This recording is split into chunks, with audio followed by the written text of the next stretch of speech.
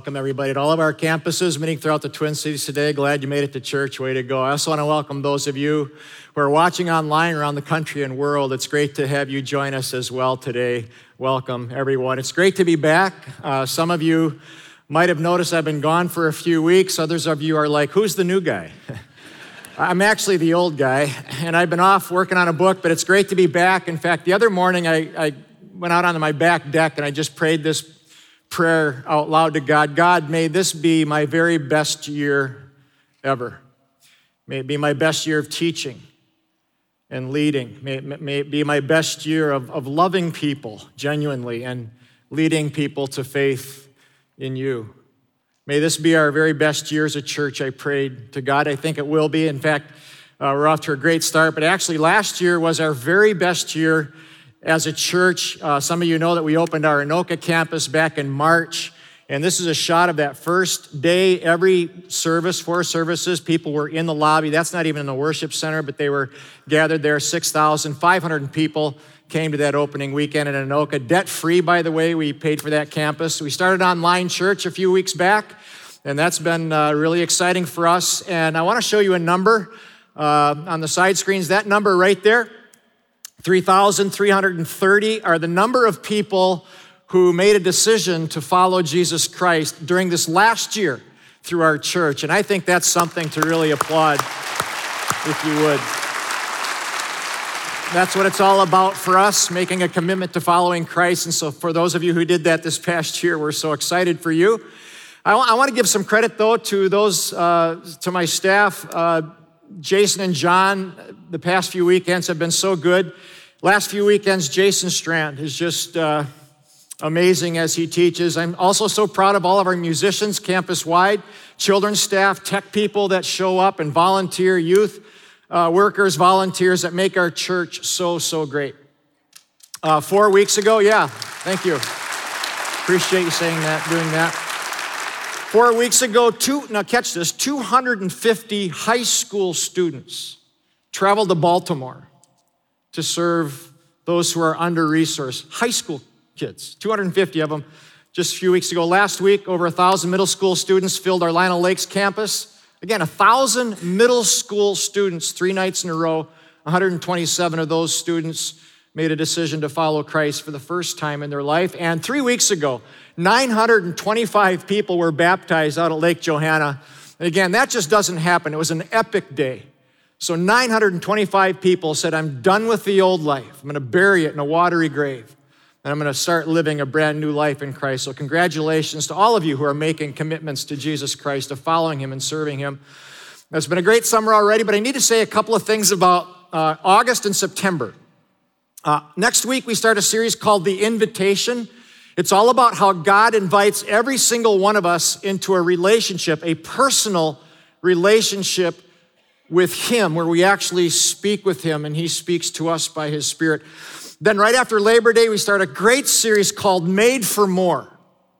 Made for More, it's about how to find your purpose in life, how to reach your fullest potential. There's not a person on the planet who doesn't want to know their purpose in life. Why are you here? What am I supposed to do with my life, my one and only life? So Made for More, starting right after Labor Day. I want to challenge all of you to begin thinking about praying about 2 or 3 people in your life who you intersect, on a daily basis or weekly basis, to invite them, pray for them, and look for an opportunity to invite them for that first weekend, September 9th and 10th, Made for More. It's going to be that good. But today, the final message in our series, I don't get it. And there's a lot of things I don't get. I don't get math, for example. But really, who needs it? I don't need math. I don't get that some people don't like coffee. I'm trying to introduce coffee to my 2-year-old granddaughter, and her parents hate me for this, but you gotta get them going young. I mean, the smell and taste of coffee is a gift from God, okay? I don't get how some people don't like it. They like tea. I mean, come on. I don't get wireless. I don't. I mean, we were in Missouri, my wife and I, driving home from visiting my daughter and son-in-law. It was 9 o'clock Sunday morning. We were driving home Sunday morning, and my wife touched a little icon on her phone, and up pops our live worship service which, by the way, is miraculous that my wife was able to find that in the first, because she's, it's hopeless on the phone. But they're in the middle of Missouri, inside my truck traveling at 70 some miles an hour. We watched our live worship service. No wires, no cables, just an invisible signal sent from Lionel Lakes, bounced off a satellite right into my truck on my wife's phone, and she watched. I listened to the whole thing in high definition. I get why it works. You can talk to me all day long about why. I get that. But it should not work. Without a cable, cord, gas, something, a trigger attached to it. Another thing I don't get, and I'm not envious of this person, by the way. I'm not jealous. I don't feel threatened. But I don't get how Jason Strand could stand on this stage and deliver a 35-minute message by memory.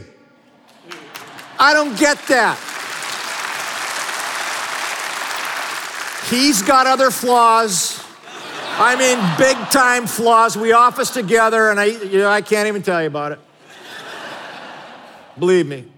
But I could spend 3 weeks trying to memorize my message, and I would never be able to do it. And people are amazed by this ability that he has. At the baptism a couple weeks ago, Jason and I were standing together, and a group of people came up to us and asked if they could take a picture. So I said, sure. So I started to get into position with them. They said, no, we want it with Jason. They had me take their phones and take their pictures with Jason like he's something special on a stick, and I'm just the camera guy. I don't get that. There's something very wrong about that whole thing. Anyway, but what a lot of people don't get, what I want to talk to you about today is how God works in your life, my life. And sometimes I don't get it. I grew up around church and faith all my life. My dad was a pastor, so Bible reading and prayer were an everyday thing for me, but most of my younger years, I did not get this. In fact, I would listen to people pray. I'd hear them talk about how God spoke to them or healed them or appeared to them in a dream, but I'm telling you, none of those things ever happened to me. In fact, I have never heard God's audible voice. I've never seen God appear to me in a vision or a dream. I can sit in a worship service at times and I can get very emotional as if God is right there. And other times I don't feel a thing. And I don't get it. There are times when I have prayed over a matter and the prayer is so specific that when God answers it, it has to be him because it was so specific and unusual. Other times I'll pray a prayer about something equally specific and nothing ever happens, as if God isn't even there. So I don't get it. I don't get how God works sometimes. I don't get how he speaks, heals certain people and other people he doesn't, or leads us sometimes, but I know that he does those things. And there are certain times when God wants to work in your life, and it can be a game changer. In fact, just before Jesus left planet Earth, he said this to his followers: the Father will give you a counselor when I leave. He is the Holy Spirit who leads you into all the truth, and you know him, the Holy Spirit. He lives with you and will be in you. Jesus said that God's Spirit is with you. God's Spirit actually lives inside you if you're a believer. And God's Spirit will work in your life and lead you and guide you into all the truth. A few years ago, I felt especially vulnerable and uncertain because I was driving up to a cabin near Hayward, Wisconsin to start a book, and it's always a very daunting, scary thing for me. It's my first evening away, and I felt very unsure, wondering if, the topic was right. Is God in it? Was he there? That evening, I sat down in an easy chair next to a large bay of windows to read and pray before I went to bed. And my prayer ended with these words: God, I could really use some sort of sign that you're with me right now. Just give me some sort of sign that you're with me and you're for me and that you're going to lead me. As soon as I ended my prayer, I looked up, I saw some movement out the window, and right outside my window was a bear. A black bear, 3 feet out, standing on the deck, right through the window, right there, looking in at me. My exact words were, "a freaking bear." So I just, to know, He strolled past my window, stood up on his hind legs, and swatted a hummingbird feeder off the window. It was awesome. It was unbelievable. What are the odds, though? You think of this. What are the odds? At the exact moment when I prayed for God to send me a sign, I hadn't seen a black bear in 20 years in the wild. What are the odds that he would send this animal stroll right past and stare right in at me? I think it was God's way of saying, Bob, I'm just going to send you a little thrill just to let you know I'm with you. It's all I needed to get going. But how does God work? How does God speak to us and guide us? I want to show you 3 conditions that I think are necessary, need to be in place for God to work in your life, because when it happens, it can be a spiritual turning point that will change everything for the good in your life. By the way, if you're a person who reads the Bible and prays on a regular basis, God will nudge you by his Spirit. He will speak to you by his Spirit and connect with you on a daily basis. But there will be a few times, maybe 1 or 2 or just maybe 3 times in your life when God wants to completely redirect your life and speak something so specific and important into your life that you need to get it. And God will show up. And this is what happened with the woman in John chapter 4. This woman came to the well at noon in the heat of the day because she had been divorced 5 times and she was living with a guy that wasn't her husband. And she never came with the other women in the cool morning because she didn't belong in that club. She knew it. So she walked alone in the hot sun. She had no real friends except for the men who kind of passed through her life, and now she was on to number 6. Tried 6 times, failed 6 times.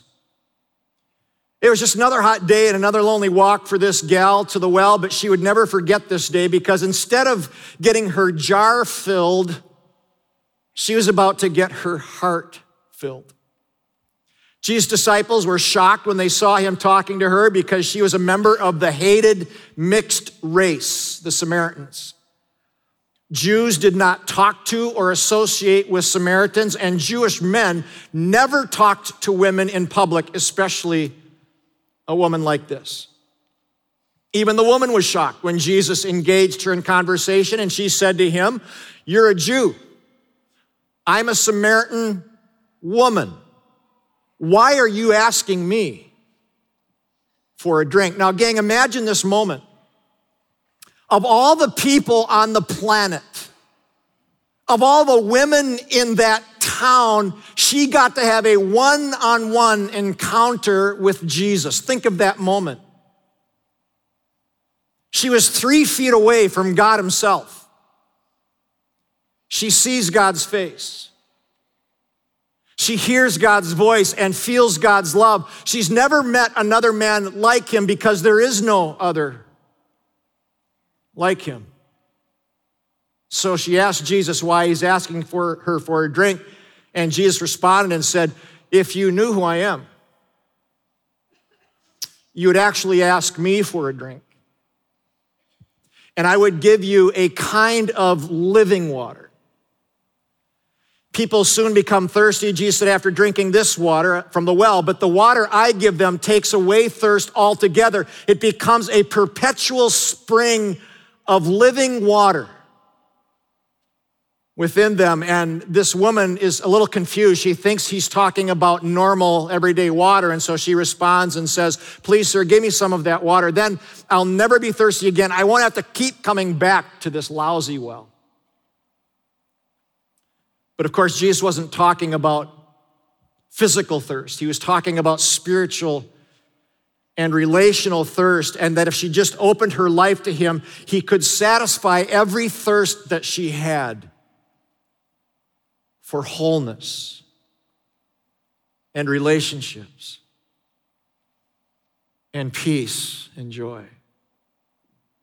She's been thirsting and chasing after something her entire life. By the way, we all do this. I do it. We all chase after things that we think will ultimately satisfy us and fill us. But then we come to the end of our chase and Jesus shows up. and he sits by the well. And he says, if you're tired of chasing, I can satisfy your longings and quench your thirst. I can give you a new kind of love. I can give you a new kind of peace. I can give you a joy that the world cannot give you if you allow me to work. Jesus told her that he knew about her 5 failed marriages, that she was living with number 6. But he didn't shame her. He didn't scold her. She came to the well to quench her thirst for water, and there she met a man who could quench her thirst for wholeness. And I want to just call a quick time out and raise a question. What do you do when God meets you at the well? It doesn't happen very often, like I said, maybe once or twice in your lifetime, but what will you do when you sense God speaking to you about a very, very specific issue in your life or lifestyle? What will you do? She could have walked away, said, I'm not interested. My life's not perfect, but I'm going to live it my way. Instead, she left her empty jar sitting there at the well. She ran back to her town and she shouted to anybody who would listen, come, meet a man who told me everything I did. Could he be the Messiah? She had heard about a Messiah. Could he be the one to set us free and fill our lives? Because when God, gang, I'm telling you, when God meets you, when he meets you at the well or in your dorm room or on your jogging route or on your commute home, and he wants to work in your life, you actually have a choice. Will you respond to him? Will you turn toward him? Or will you walk away and say, thanks, no thanks, I'm going to keep living my life my way? You have a choice in the matter. And maybe some of you are at that crossroad today. If you've come to the same empty place you've come to 1,000 times before and God meets you there, what will you do? It can be your spiritual turning point that will change your life for good forever. Never again would this woman look to another person to fill the void in her life that only God can fill. But I see 3 conditions that are necessary for God to work in someone's life. And the first condition is this: you actually have to be open to God's work in your life. You can't be closed off in your spirit. You say, God, I'm open. Will you work in my life? Will you speak to me? I mean, who knows what sent this woman down the path of relational failure? Maybe one or both of her parents abandoned her when she was young. And so she just latches on to anybody who will show her affection. Maybe she's got good reason to be angry at God or just reject him altogether. But when Jesus said that he knew everything about her and that he still valued her as a person, she felt something that she had never felt before. And she wondered to herself, could this be the one? Could this be the one to set me free and fill my life? Could this be, in fact, God himself? She didn't know. But she was open. A few years ago, I was on vacation trying to stay out of sight a little bit. So I told my wife we would slip into the 4:00 service at church and then try to leave just as soon as possible. But after the service, I noticed there was a man standing off to the side, and he looked like he wanted to talk. But I'd already made the decision to just leave and keep going. But the closer I got to him, I sensed this unmistakable nudge by God's Spirit. Bob, pay attention. Pay attention to this man. I want to work through you.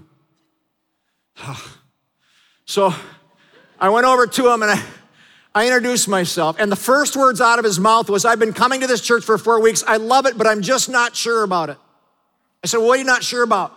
He said, about the whole God and Jesus thing. I'm just not sure about it. I thought, no problem. I'll lead this guy to faith in Christ and then we're out of here, okay? So I had him sit down, I grabbed a Bible, I showed him Romans 3:23, 6:23, Romans 10:9 and 10. I explained the weight of salvation with crystal clarity, and then I said to him, how about if I lead you in a prayer to receive Jesus in your life right now? He said, I don't think I'm ready. I thought, how can you not be ready? But what I said was, well, what do you mean by that? You're not ready. He said, I have all these questions. Like, how can I be sure there's a God? And if there is a God, how come there's so much evil? And how do you know if there's a heaven or hell? And I'm like, I'm on vacation. These are theological questions that people have written books on. And I'm just trying to go home. But again, as clear as I'm speaking to you right now, God's Spirit spoke to my spirit and reminded me that this guy's whole eternity hung in the balance and that I needed to stay open to God's leading and sit there as long as it took. Half hour later, he still wasn't ready and to pray a prayer to receive Jesus. But I led him to a book called The Case for Christ. If you're seeking or searching for answers, it's a great book by Lee Strobel. He promised to read that. I said, God is working on you. I said, keep coming to church, read this book, and whenever you're ready, you just let me know. Chase me down and we'll pray a prayer. We'll lead you in a prayer of faith. 4 weeks later, he drove up to our office. He didn't even care to see me. He just wanted to see somebody. And one of our pastors led him to faith in Christ through this prayer. And I'll tell you what if we hadn't been open? My spirit needed to be open and his spirit needed to be open. And God worked a miracle in that guy's life that changed him forever. Friends, you gotta stay open to God's work. Second condition that's so important. Often you have to leave something behind. This is so important. You know, the day a lady came to the well, every day she came with her empty jar, and every day she carried it back home with water that would never last, except this day. Every day except this day. And this day she left her water jar, her empty jar at the well. It's the first time she'd ever done that. Because in order for God to work in your life, sometimes you need to leave something behind. I want to ask a very important question for you to think about today, online, all over the world, all over campuses here in Twin City. Very important question. Is there something you need to leave behind for God to work in your life? If you rarely see or sense God working in your life, if you don't experience this love, joy, peace, and power that I'm talking about, is there something you need to leave behind? Is there a habit or a sin, person, possession, or pursuit that you need to leave behind so that God can fill you with his love and his purposes? Jerry and Cindy Landon were so sick and tired of their outdoor swimming pool. The day Jerry and Cindy Landon left their swimming pool behind, they got their life back. I'm not against swimming pools. But Cindy said every day they had to maintain the pool. And every spring when they opened it up, they had to clean it and fix it. And they got all kinds of fights and arguments over this thing. So they buried it with a bulldozer, no kidding. Hired a bulldozer, buried it. And it set them free. They were free from the pool, from the headache. They had to leave it behind. For some of you, it's a group of friends, and you know it. There's a group of friends that are not good for you, and you've got to leave them behind. There's an addiction for some of you. When will you get help for that? That addiction is keeping you from experiencing the fullness of God in your life. Maybe it's social media that just drives your life, and that's, there's great things about and there's just terrible things about social media. Maybe for some of you, it's a certain lifestyle. Is there something in your life, in my life, that we need to just leave at the well, finally leave it there for God to fill us? There's a final condition necessary for God to work, and that's to come out of hiding. If there's something hidden, you got to come out of hiding. I love that, Jesus just casually says, well, I know you've had 5 husbands, and the guy you're living with isn't your husband. And she takes off her gown and she shouts, come meet a man who told me everything I did. And I think this was her moment of freedom, because that which was hidden, Jesus exposed. And she became free. Let me tell you about Sarah. Sarah, star student, open about her faith, outwardly pretty. In her sophomore year in college, she was runner-up to Miss Minnesota. True story. But inside, she was miserable because she was anorexic and bulimic and was dangerously thin. From age 17 to 21, 4 years, she kept it all hidden. But that forced her into a prison of loneliness and shame that she couldn't escape. Occasionally, a friend would ask her if she was okay, but she would brush it off, say she was fine, but she wasn't fine. She said, I felt completely dead inside. The main driver to Sarah's eating disorder was perfectionism, because when your standard is perfection, nothing's ever good enough. You're not thin enough, pretty enough, accomplished enough. She said there's never a stopping point because there's always more calories you can burn, there's always more weight you can lose, but keeping the secret hidden was crushing her. One day in August, between Sarah's sophomore and junior year of college, she was at home with her family. And that was the day she had a spiritual turning point that changed the rest of her life in a great direction. She and her family had planned kind of a family fun day that included a bike ride and a barbecue to follow. But she said, a family bike ride should be fun. But the whole time I was obsessing about how many calories I was burning. I was kind of dreading the barbecue, worried about what kind of food we were going to be eating. There wasn't anything I could do to generate a sense of joy or contentment. Here it was, I was on vacation, August, at home. I should have been happy and I wasn't. And then she said this, and I wrote these words down for word. That was the day when I had a vivid encounter with God, and I know the exact time and place. By the way, God will often do that. You'll be able to point to a place and time. She said, I was in my bedroom feeling completely defeated and beaten down. I was reading a book called The Search for Significance, and I remember saying to myself, my life has no significance. And in that moment, all my loneliness and shame, the weight of 4 years of badness came crashing down on me, and I cried and I cried. I couldn't breathe. I was crying so hard. It was my breaking point, but it was also my turning point. Sarah said she was reading her Bible that day, and she read a verse from Psalm 40 that she said, I'll never forget. God lifted me out of the slimy pit.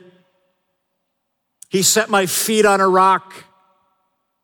He gave me a place to stand. And Sarah said, that was me.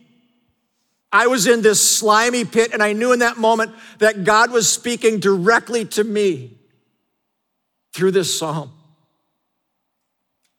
Sarah emerged from her bedroom. She knew she had to tell someone, so the next day she told one of her best friends, and that was the beginning of her freedom.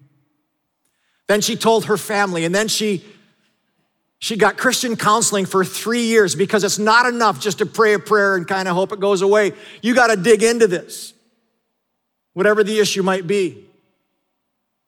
She said, when you bring something to light that's been hidden, it breaks the shame and loses its power. But she said there was one more person who she needed to tell.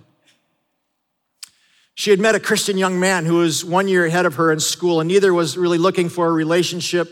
But after a couple of dates, a budding something began, romance, I guess. But one night she said she needed to come over to tell him something, so they went downstairs in his parents' home. And through lots of tears, Sarah told him about her eating disorder and that if he wanted to break it off with her, that she would understand. The young man put his arms around her, assured her of his love, and that he would support her for as long as it took to become healthy. And the reason I know about all this is because that young man was my son. And 3 years later, Sarah became David's wife. And I love her. We love her. And I love their marriage. She is our amazing daughter-in-law, and now she is the mother of our first grandson, Henry Robert Merritt. I'm going to call him Hammer and Hank.